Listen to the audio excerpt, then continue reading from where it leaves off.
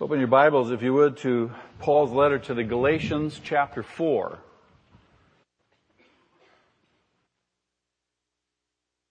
We believe. When we receive Jesus Christ into our life, we believe in our need for a Savior. We believe that He is the Savior, that He did come. He is God in the flesh. He died on the cross in our place. He was buried. He rose again from the dead to bring new life. When we believe and we receive Him as our Savior and our Lord, the Bible tells us that God puts His Spirit in us. His Holy Spirit comes and takes up residence in our bodies. I mean, you have to stop a moment and think about that very statement, that very reality. The Holy Spirit. If you go back to Genesis chapter 1, verse 2, the Spirit of God hovered over the waters.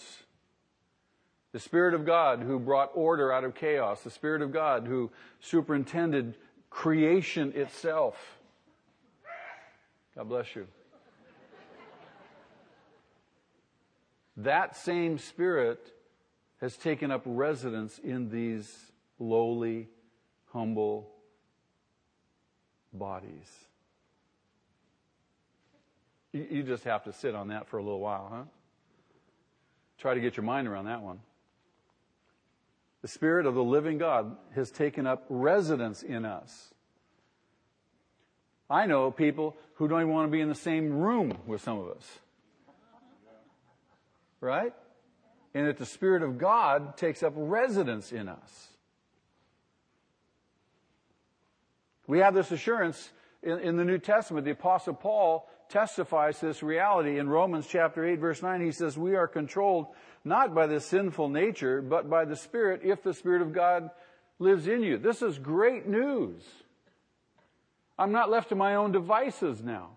It's not, I have to make things happen in my own strength and power. And then most of the time, humanly speaking, I'm exhausted. Isn't that true? But I have the Spirit of God living in me.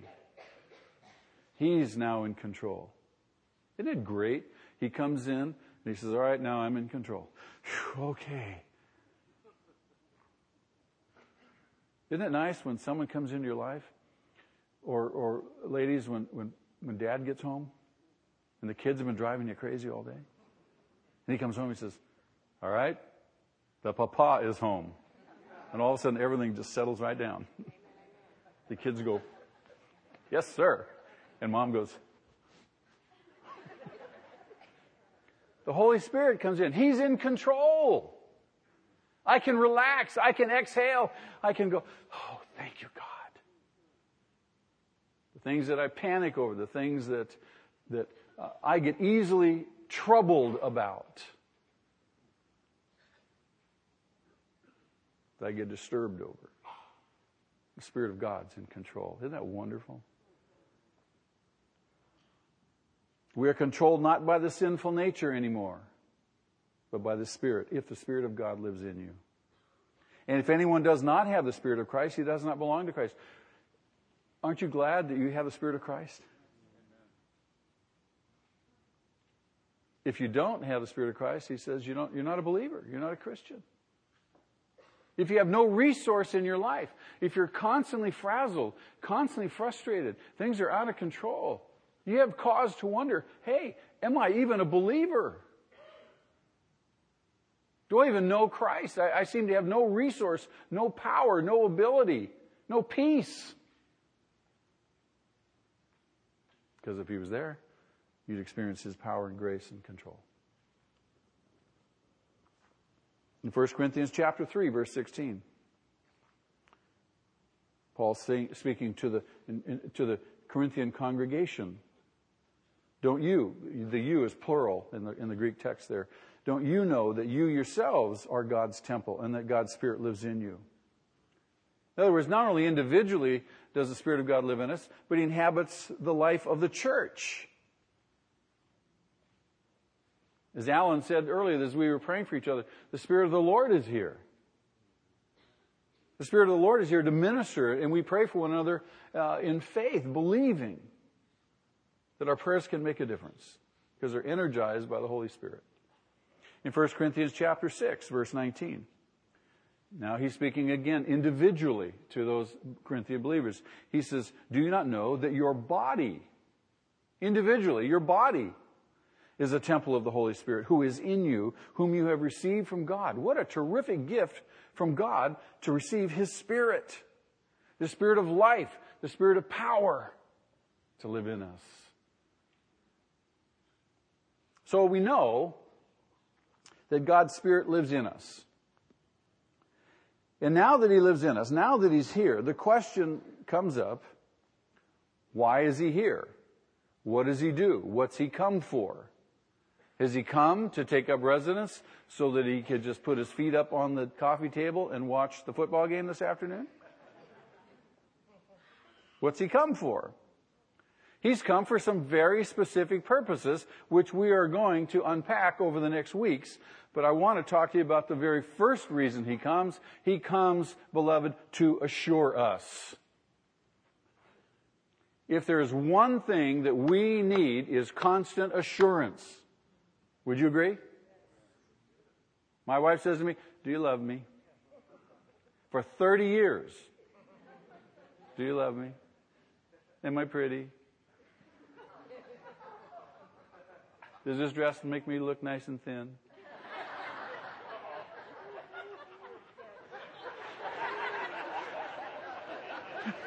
Ooh, I get a little too close there, aren't I? I'm going to get it when I get home, boy.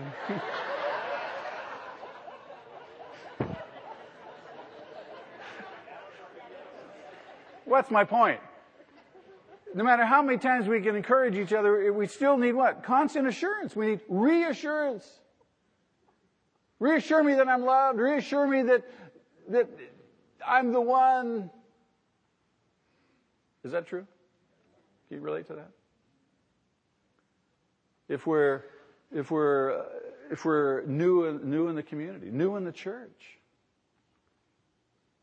this is a dilemma for many people who have to move from this community into another part, either because of work or they can't afford to live here, all the things. And if they've been involved in the church, if they've been an active participant in the church, and if they have worked through issues with people in the church, and that's the only way you develop intimacy with one another, is you work through stuff, and you come out the other end, and it's a win-win for everybody. But that's the work of relationship, whether it be a marriage or whatever, right?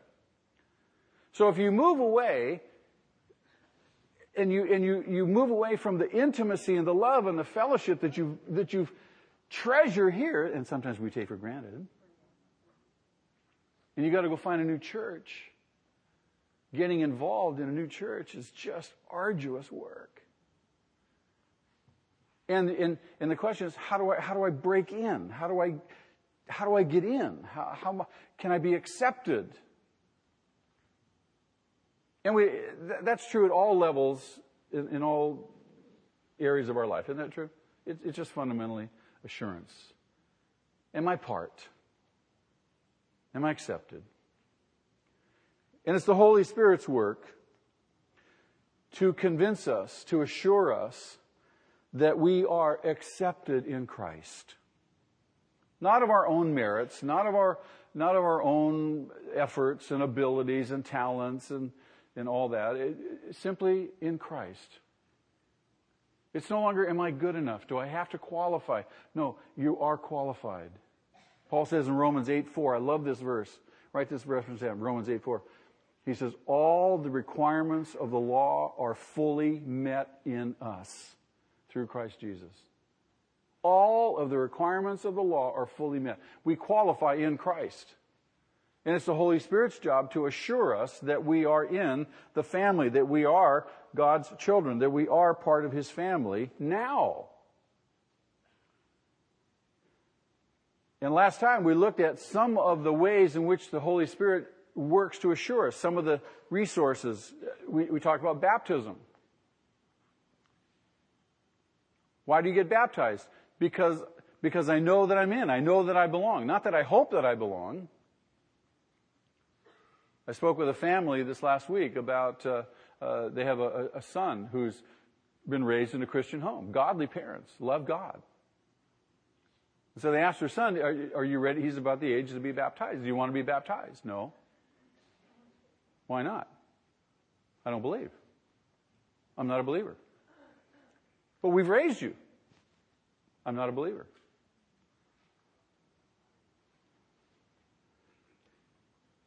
I know everything. I understand. In fact, I can sit in Pastor Zach's teaching sessions and I understand it all. Makes sense. I just don't believe. Why? I just don't feel like it.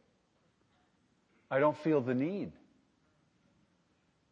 There's not a perceptible sense of I need to be saved. So I don't need to be baptized. I don't want to be baptized. You know, it's kind of a sidebar. We kind of assume on our kids, just because we raise them in a Christian home, that they're going to be Christians. They've got to come to their own faith. Most of our kids grow up on the coattails of our faith.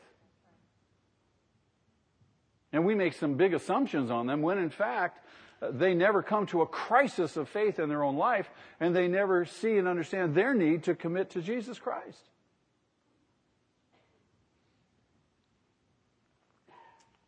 So why do we get baptized? Because the Holy Spirit has incorporated us. And we know that baptism is essential. That's my testimony. And I go back and revisit that and revisit it, reminding myself that I am in God's family. I've been immersed. The Greek word is baptizo. I've been immersed in.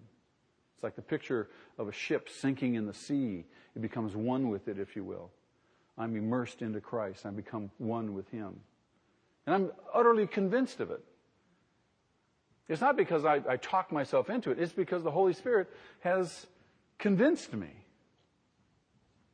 And my baptism is my testimony.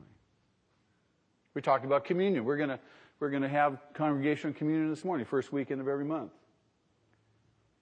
As we come to the Lord's table, we rehearse again the great truth of Christ's death and burial, why we're here. Why did I get up this morning? Why didn't I stay in that nice, warm, cozy bed under that comforter and hear the rain on the roof and just go, oh?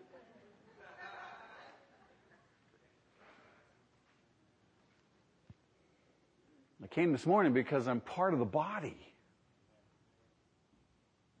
And there's something in me that compels me to participate. Identify with Christ and His church. We talked about the fact that the Holy Spirit shows us signs of His presence. The very fact that I have a life that's different. I'm not the same person that I was before. There's a palpable difference. There's a big, huge difference. Some of you, when you became a Christian, somebody in your life has come up to you and said, you know, I think I like you better now than I did before. That ought to be the case. Would you agree? People ought to be coming up to us and saying, you know, you're different, and I like the new you. A changed life. The Bible says we don't go on sinning. Paul says we can't in Romans chapter 6. It's impossible because you're not the same person. John says we don't go on sinning as we used to in 1 John. We find that we really do participate in fellowship. Fellowship with God, fellowship with His family. I love Jesus, I love His people. Sometimes it's hard, but nonetheless the Holy Spirit enables us, right? We find a new sense of joy in our life. Even in the midst of trials, there's a joy. And certainly a love. There is a sense of inner confidence that I belong. I belong. Can't deny it. I just belong. I'm part of. It's just like you have this inner confidence. I was just trying to explain this the other day to somebody. I said, it's kind of like I'm a male. I'm a male. How do I know that? I just am. I just know. I know that I'm male. I'm not female. You can't even argue me out of being male. I just know down to the deepest part of my being, I'm a male.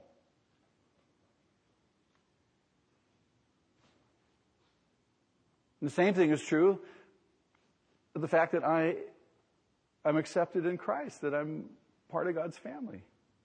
I just know that I know that I know.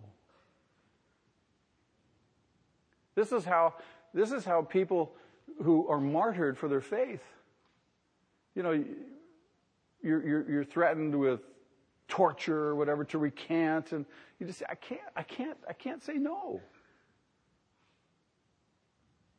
It's like they torture you. Say you're a woman. But I'm not. Am I making sense? Are you sure? Or am I just kind of going on and on up here?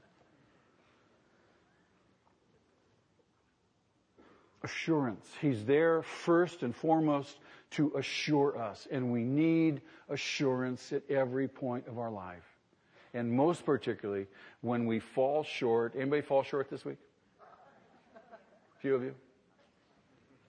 Especially when we fall short, that we haven't disqualified ourselves. We're still accepted. We need that assurance. Now, there's 5 words in the New Testament before we leave the subject of assurance, because we have to leave it and move on to the other things, right? Before we leave this subject of assurance, there's 5 words in the New Testament that speak to that issue that I want to point out to you. 5 words that the Apostle Paul uses to describe different aspects of the work of assurance, that work that the Holy Spirit does. 5 aspects of literally belonging to the Spirit. The first is really a metaphor. It's a word, but it's a metaphor. And it's the word adoption. Is that a familiar word? Paul uses this word, and in the Greek it's a combination of 2 words. The word son and the word to take. And to literally translate the word, you would say, a placing in the condition of a son. You're taking a person and placing them in the condition of a son. So now they become legally, with every right, a son or a child. We substitute the word adoption for that larger phrase. This was largely in the ancient Near East, and more particularly in the 1st and 2nd century, this was more a pagan custom than it was customary in the Jewish world. Jews typically did not practice adoption as we would understand it. The Romans really did practice it. And this is where Paul picked it up, because he was a Roman citizen, thoroughly acquainted with Roman culture. And so you see this word salted throughout his letters. And everyone knew it. Now remember, Paul is the apostle to the Gentiles, right? So he's speaking their language, and he uses this particular word of adoption. It really just is simply where a person might adopt the child or the children of another to make them his own or her own children. It was common practice, by the way, for many of the Roman emperors to adopt their successor. So it wasn't necessarily that the children of the emperor would become the successor or the next emperor in line, but many of them were adopted to become the succeeding emperors. And this is simply because the Romans understood this practice. Paul writes to the Gentiles, he says, and this is what God does. He adopts us into his family. This is what he's done for us. Jesus died to redeem us. And he died to literally adopt us into his Father's family.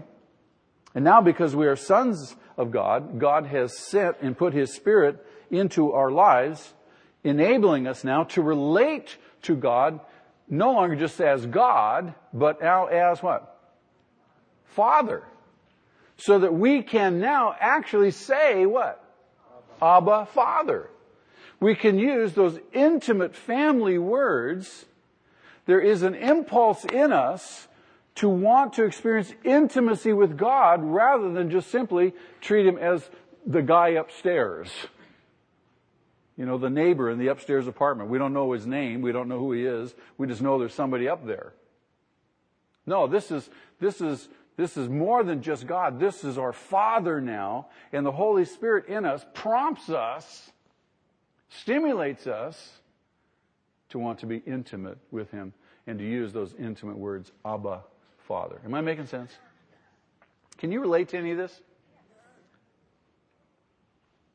Paul says this in Romans 8:15. He says, "For you did not receive a spirit that makes you a slave again to fear." This is one of our great dilemmas, is fear. We are constantly subject to a spirit of fear, are we not? We're afraid of this, we're afraid of that. How many are afraid of being found out? You know what I'm talking about? We'd rather play it safe, not say anything. I'm not going to open my mouth to let people know how stupid I am. Right? Because I know so-and-so, they're always opening their mouth, and we all know how stupid they are. I don't want to be thought like them. We're simply afraid. We're afraid to risk. We're afraid to take a step. We're afraid of relationship. We're afraid of, our lives are governed by fear. And Paul says, look, he tells us in one place, look, the Spirit of God is in control if He's living in you. Here he tells us you've not received again a spirit of fear, but you have received the spirit of sonship, and by Him we cry, Abba, Father. What an awesome, awesome reality. God knows us so intimately. He knows our deepest needs. He knows our greatest weaknesses. And He comes and He meets those needs every point. Look at Galatians chapter 4. This is why I asked you to turn to Galatians chapter 4. Verses 4 through 6. You might want to underline these in your Bible. These are great verses to memorize. But when the time had fully come, at the appointed hour, how many know that God's never too early and He's never late? Right on time every single time. You ever feel like he's late? God, have you taken note? Do you know? Clock's running out here, God. I love this. When the time had fully come, God sent His Son, born of a woman, born under law, to redeem those under the law. What does it mean to be under the law? Under the law principle of having to justify ourselves. You have to keep the whole law. And the law says, if you don't keep me, I condemn you. This is what most of us feel when we disobey God, when we break one of the commandments, when we do what's wrong. The law condemns us. And the enemy, Satan, comes and blows in our ear and aggravates that, doesn't he? To redeem those under the law. To redeem us from having to justify ourselves to be good enough to be acceptable to God. Because all of us at some point or other, and maybe even some this morning, still live under the illusion that you have to be good enough.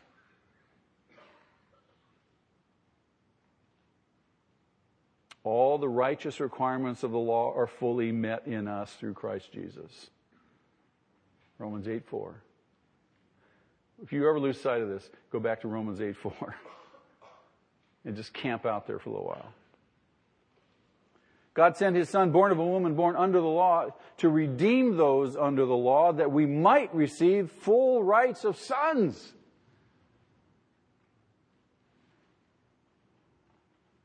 Because you are sons, God sent the Spirit of His Son into our hearts, The Spirit who calls out, Abba, Father. You are no longer a slave, but a son. And since you are a son, God has made you also an what? An heir. Whoa, is that cool?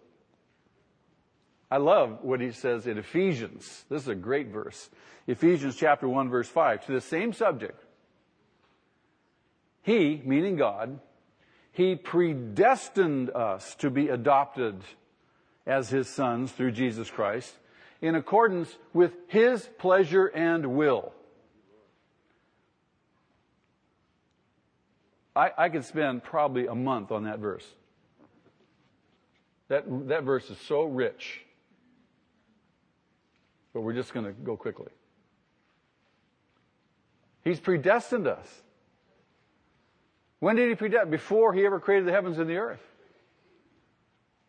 He predestined you and I to be adopted as His sons. And why? What was the basis of it? What does he say? What does Paul say there? Simply because it pleased Him. It just pleased Him. God, why me? Well, it wasn't anything in you. It simply just pleased me to show my mercy to you. Wow. That ought to drive us to our knees. Ought to drive us to our knees and say, God, thank you, thank you, thank you, thank you. He's predestined us to be adopted as His sons. The Spirit of Jesus entering our lives comes to us as God's adoption present. And He enables us to call God by that intimate family name that Jesus Himself used. Abba, Father. Now the Holy Spirit accomplishes all this, and He applies to us our sonship. And He applies to us not only our sonship, but all the privileges that flow from being a son. I'm in the family now. I have the full, I'm not a second class son in the family. I have all the rights and benefits of a full son in the family. Isn't that great? Again, in Romans chapter 8, verse 17, Paul writes, now if we are children, or you can translate that preposition if is since we are children, then we are heirs, heirs of God, and co-heirs with Christ. Now, what exactly are we heirs to? Peter tells us, 1 Peter chapter 1:4 says, we have an inheritance that can never perish, spoil, or fade, that God keeps in heaven for us. What are we heirs to? What's this inheritance? Well, we know, and typically we think in material terms, don't we? Inheritance, money. Finally. Well, we do know that God is going to recreate the heavens and the earth. True? We do know that He's putting everything in subjection to Christ. That in effect, Christ is heir of a whole new creation, and if we're co-heirs, then we are also going to be heirs to a new creation. Do you think that's what God's talking about? Paul says in another place that we will judge the world. We're right now created a little below angels, but we will judge angels. Is that what he's talking about? Could. It is possible, however, that the inheritance Paul has in mind is not something that God intends to bestow on us. The inheritance may be God Himself. It may very well be that God Himself is the inheritance of His children. Now, if you're a parent, you've heard this, and maybe you realize it in one way or another. We're always thinking we need to buy our kids stuff. Our kids want stuff. We buy stuff. When they really, really need what? us. There is no child that isn't raised with loving, wise, attentive parents who would much rather have that than all the stuff. They would much rather have a parent who spends time with them, talking, listening, than a Game Boy. I promise you. Now, you may find that hard to believe, some of you. And some of the young people sitting here may go, I'd rather have the Game Boy. That shows you how foolish you are, you know. Foolishness is in the heart of the child, right? But truly, we're made for relationship. And any child, any wise parent understands the best gift I can give my kid is who I am and who I'm becoming. Most people grow up and they grow up all messed up. We look back and we automatically blame our parents. We say, well, you know, if you had a mother like I did. Or if I had had a father like you had, I wouldn't be so messed up. Well, you know, there is something to that, though we can't blame. But there's something to being in a child's life. Being constant, an influence. You yourself growing and maturing. You have more to impart. And I say that just to suggest to you that God means for us to long for Him, not stuff. We have an example of this in the Old Testament. It's a great example. When God brought the people into the Promised Land, do you remember? He told Moses, he says, now I want you to divide the land and give each of the tribe their inheritance. So all the tribes got an inheritance, didn't they? Oh, that's right. In the book of Deuteronomy, chapter 18, verse 2, note this verse. The Levites were the only tribe that did not get a physical inheritance. The Levites are prophetic of who? The church. Priests to God. They had been given no inheritance among all the other tribes because the Lord Himself was to be their inheritance. Wow. And godly individual Israelites could confidently affirm that God was their portion. Listen to Psalm 73. Whom have I in heaven but you? And being with you, I desire nothing on earth. God is my portion. Whoa! That's when you know you're getting close. When you can say that, God, you're my portion. I don't need any. I got you. If I got you, I got everything. I don't need anything else. You're my everything. So, beloved, the Holy Spirit assures us of our adoption as children of God. The second word is seal.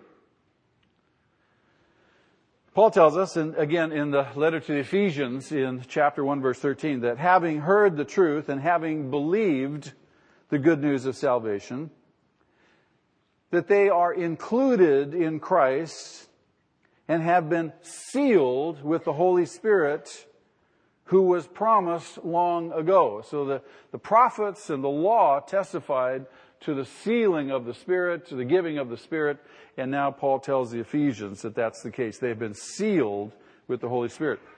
He tells this to the Corinthians, 2 Corinthians chapter 1. Now it is God who makes both us and you stand firm in Christ. Who makes us stand firm in Christ? God. How does God do that? By His Spirit living in us. He gives us the strength. I can do this. I can stand firm. How? Because He gives me the strength. It's God who makes you and us able to stand firm, stand strong in our faith. He anointed us. Now notice this. Set his seal of ownership on us. I love that phrase. Set his seal of ownership on us. And put his Spirit in our hearts as a deposit guaranteeing what is to come. The word seal, think of this word as a property word. The word seal speaks of belonging. The Holy Spirit is given to us to identify us as belonging to Jesus. Just as a wax seal on an envelope in the ancient East, when people would send letters, they would seal them with a wax seal, identified as this is a letter belonging to me, and I'm sending it to you. We got a wedding invitation. I'm doing a wedding next Saturday for Martin and for Tara. Would you stand up and just let the congregation applaud you?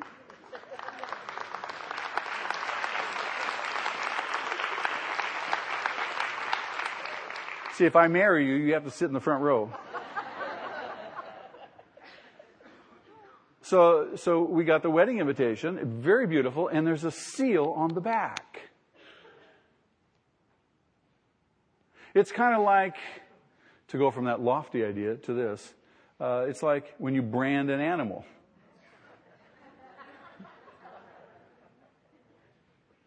It's a sign, it's a seal that this animal belongs to me. He set his seal of ownership on us. Don't you love that thought? We belong to him. Wow.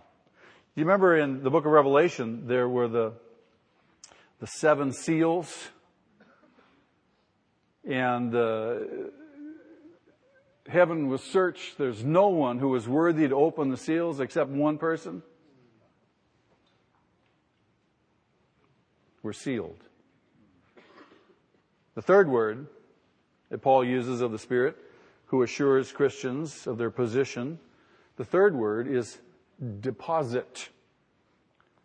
Or depending on the translation you may be reading, it may be pledge, it may be earnest, first installment.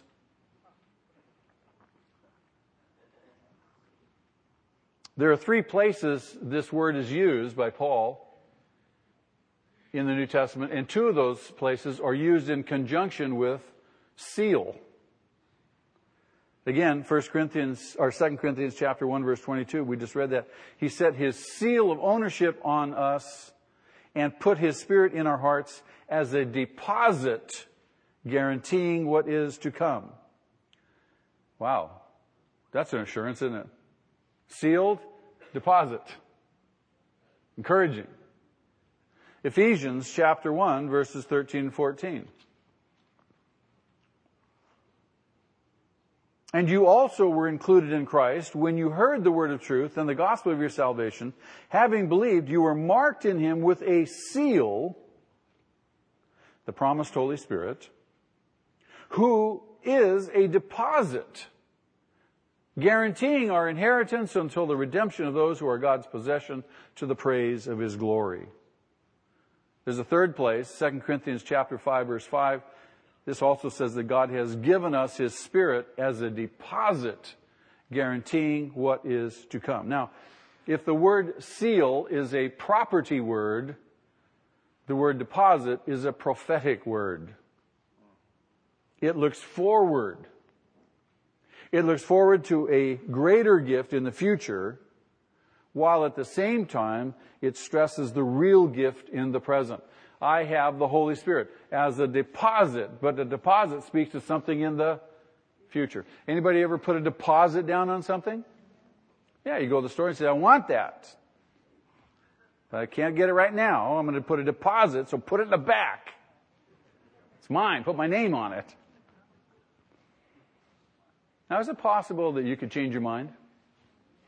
You go home and, you have your 3-day contemplation period. And you go back to the store and say, I want my deposit back. I changed my mind. Isn't that so typical of us? Weak, fallible human beings. Is God like us? Do you suppose, because He's chose us from eternity past, do you suppose that He's had enough time to change His mind? Do you think He's going to change His mind? No, the Bible says He's not like us. He chose me from eternity past. He predestined me to be adopted as His son. And He did so knowing full well He would adopt me when I was at my very worst. And now that I'm better than I was before, do you think He's going to let me slip through His fingers and lose His deposit? I think not. The Holy Spirit is God's first installment, if you will, of the future salvation that awaits us. The part of the future we have now in the present, and the pledge of the fuller life that is to come. The already and the not yet. In fact,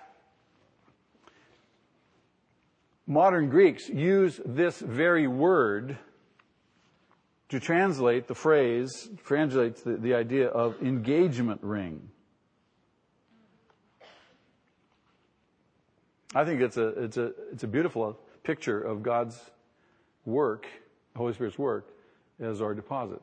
The Holy Spirit is our heavenly lover's engagement ring given to us. Isn't that beautiful? And we shall carry that engagement ring with us into God's future when we have the full wedding ring of the final union with Christ at that great marriage supper of the Lamb. It's all consummated. Did you get an engagement ring? Yes. Is it beautiful? Were you so excited to get that? And there's no one going to pry it off your finger, right? No. Now you can hardly wait for the fulfillment of that, huh? Yes. You see, beloved, at present, the Holy Spirit is the pledge of blessing to come. He is a real part of the age to come that is available to us here and now. Jesus said, the kingdom of God is at hand. And He will never be removed. That engagement ring, that deposit will never be taken back. The fourth word is first fruits. This is a word obviously coming out of the agricultural background of the ancient Near East. The idea is, if the first fruits are good, so will the main crop be good. How do you know the crop is going to be good? Because the first fruits are good. And that we're to offer the first fruits to God as a thank offering, as a step of faith that the rest of the crop is going to be good. The metaphor of first fruits is used in the New Testament 3 different ways. I'm going to just acquaint those with you. First of all, in 1 Corinthians chapter 15, Jesus, His own resurrection, is seen as a first fruit from the grave and as a pledge of a greater harvest to come after, when you and I, who are in Christ, will share His risen life. Secondly, Paul takes comfort from the idea of first fruits, the first fruits of Jewish believers in that first century, that at some point the whole nation of Israel will, in God's time, take and come and turn back to the Lord. So he takes comfort in that. Romans chapter 11, verse 16, if the part of the dough offered as first fruits is holy, in other words, the initial Jewish population that received Christ, the beginning of the church, then the whole batch is holy. So God hasn't given up on Israel.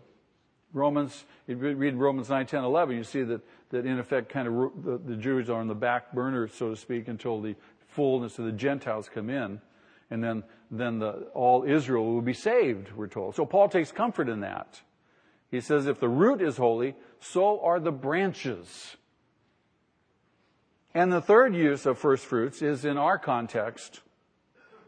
The Holy Spirit is given as a first fruit of the harvest God has in store for us. Romans 8:23. We ourselves, who have the first fruits of the Spirit. We groan inwardly as we wait eagerly for our adoption as sons, the redemption of our bodies. Wait a minute, I already thought I was adopted. What does he mean, waiting to be adopted? No, he's using that as a metaphor to talk about the full redemption. When we adopt a child, we have to go through this process with the court, but really we've adopted the child, haven't we? Waiting for the finalization of all that to happen. The redemption of our bodies. That's what he's talking about. But the Holy Spirit, again, is the first fruits. This is the confidence that the Spirit means to give believers. We are adopted. The Holy Spirit is, beloved, the first fruit of our adoption. Now, before we leave this aspect of the Spirit's work, this work of assurance, we have to remember this dynamic. There is an already and a not yet about the Holy Spirit's testimony of assurance. Already, not yet. Say that with me. Already, not yet. We see that reflected in the words that Paul uses. In the word deposit. The deposit has been made, but the deposit speaks to the what? The not yet. It's not fully completed. God has not yet come back to finalize the purchase of His possessions. Us, true believers, for whom He has given the down payment of the Holy Spirit. And it is in the context of our future inheritance beyond death that Paul speaks of the Spirit as our deposit. That's the context. It always pointing to the not yet, to the not yet. Similarly, the word seal has a future look to it. Ephesians chapter 4, verse 30 tells us that the Holy Spirit has sealed us, note this, in preparation for the day of redemption. The already and the not yet are united in that same verse when you look at it. To speak of a first fruits inevitably takes our minds to, again, the not yet, the first fruits. And this again is explicit in Romans 8:23 as we read. Even our sonship, think about this, even our sonship mediated to us by the Holy Spirit has this same ambiguity about it, already, not yet. On the one hand, we can be sure that the Holy Spirit makes us sons. We receive the spirit of sonship, and by Him we cry, Abba, Father. But yet, on the other hand, we still have to wait for our final adoption at the second coming. Romans 8:23. And to match our assurance, our being so full of the Holy Spirit that He literally flows out of us, there is the other side of the picture. We also groan in the Spirit, or the Spirit groans through us. Verse 26 of Romans 8. I'm going to suggest to you that one of the greatest, if not the greatest, blessings in life. Now just pause. I want you to think. What is probably the greatest blessing in life?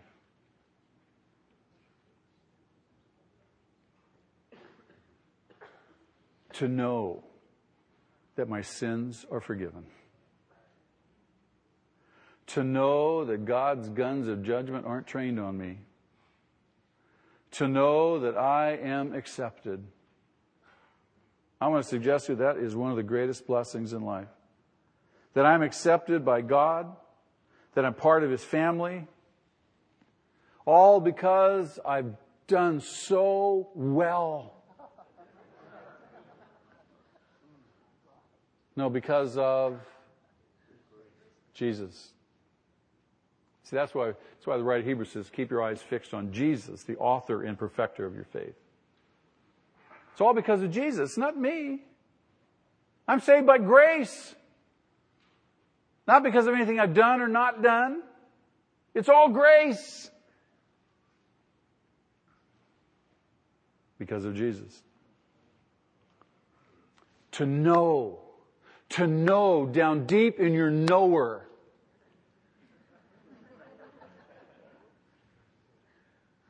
You have a knower, right? Assurance. I know that my sins are forgiven. I know that God doesn't condemn me. I know that He doesn't beat me up. I know that. I know He loves me beyond all I can think or imagine. Isn't that great? That's assurance. That's assurance. And beloved, when you have this assurance, it marks your life. There's 6 things that are going to be on the screen. They're not in your notes. I neglected to write them down to give them to you, so I'm going to give them to you now. But there's a space on the back of your notes, right? Debbie left a space for you back there. Would you give my secretary a hand, please?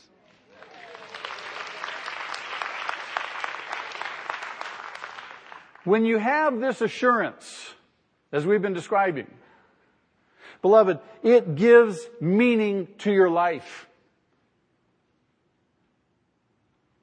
It gives meaning to your life. When you have this assurance, it gives joy to living.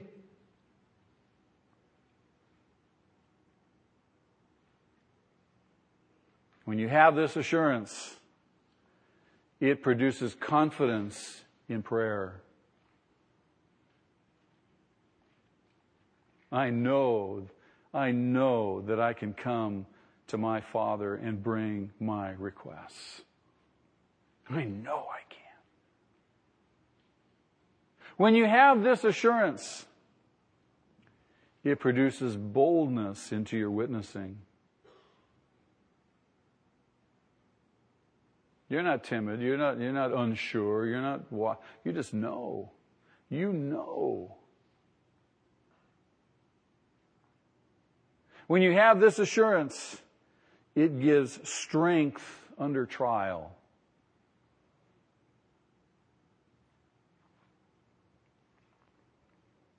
When you have this assurance, it provides stability in following your calling. It provides stability. You know the way to go. You know the path. There's no doubt. Where you have not assurance, there is no stability. You're like back and forth. The Holy Spirit. The Holy Spirit. Aren't you glad for the Holy Spirit? Would you give the Holy Spirit a hand of applause?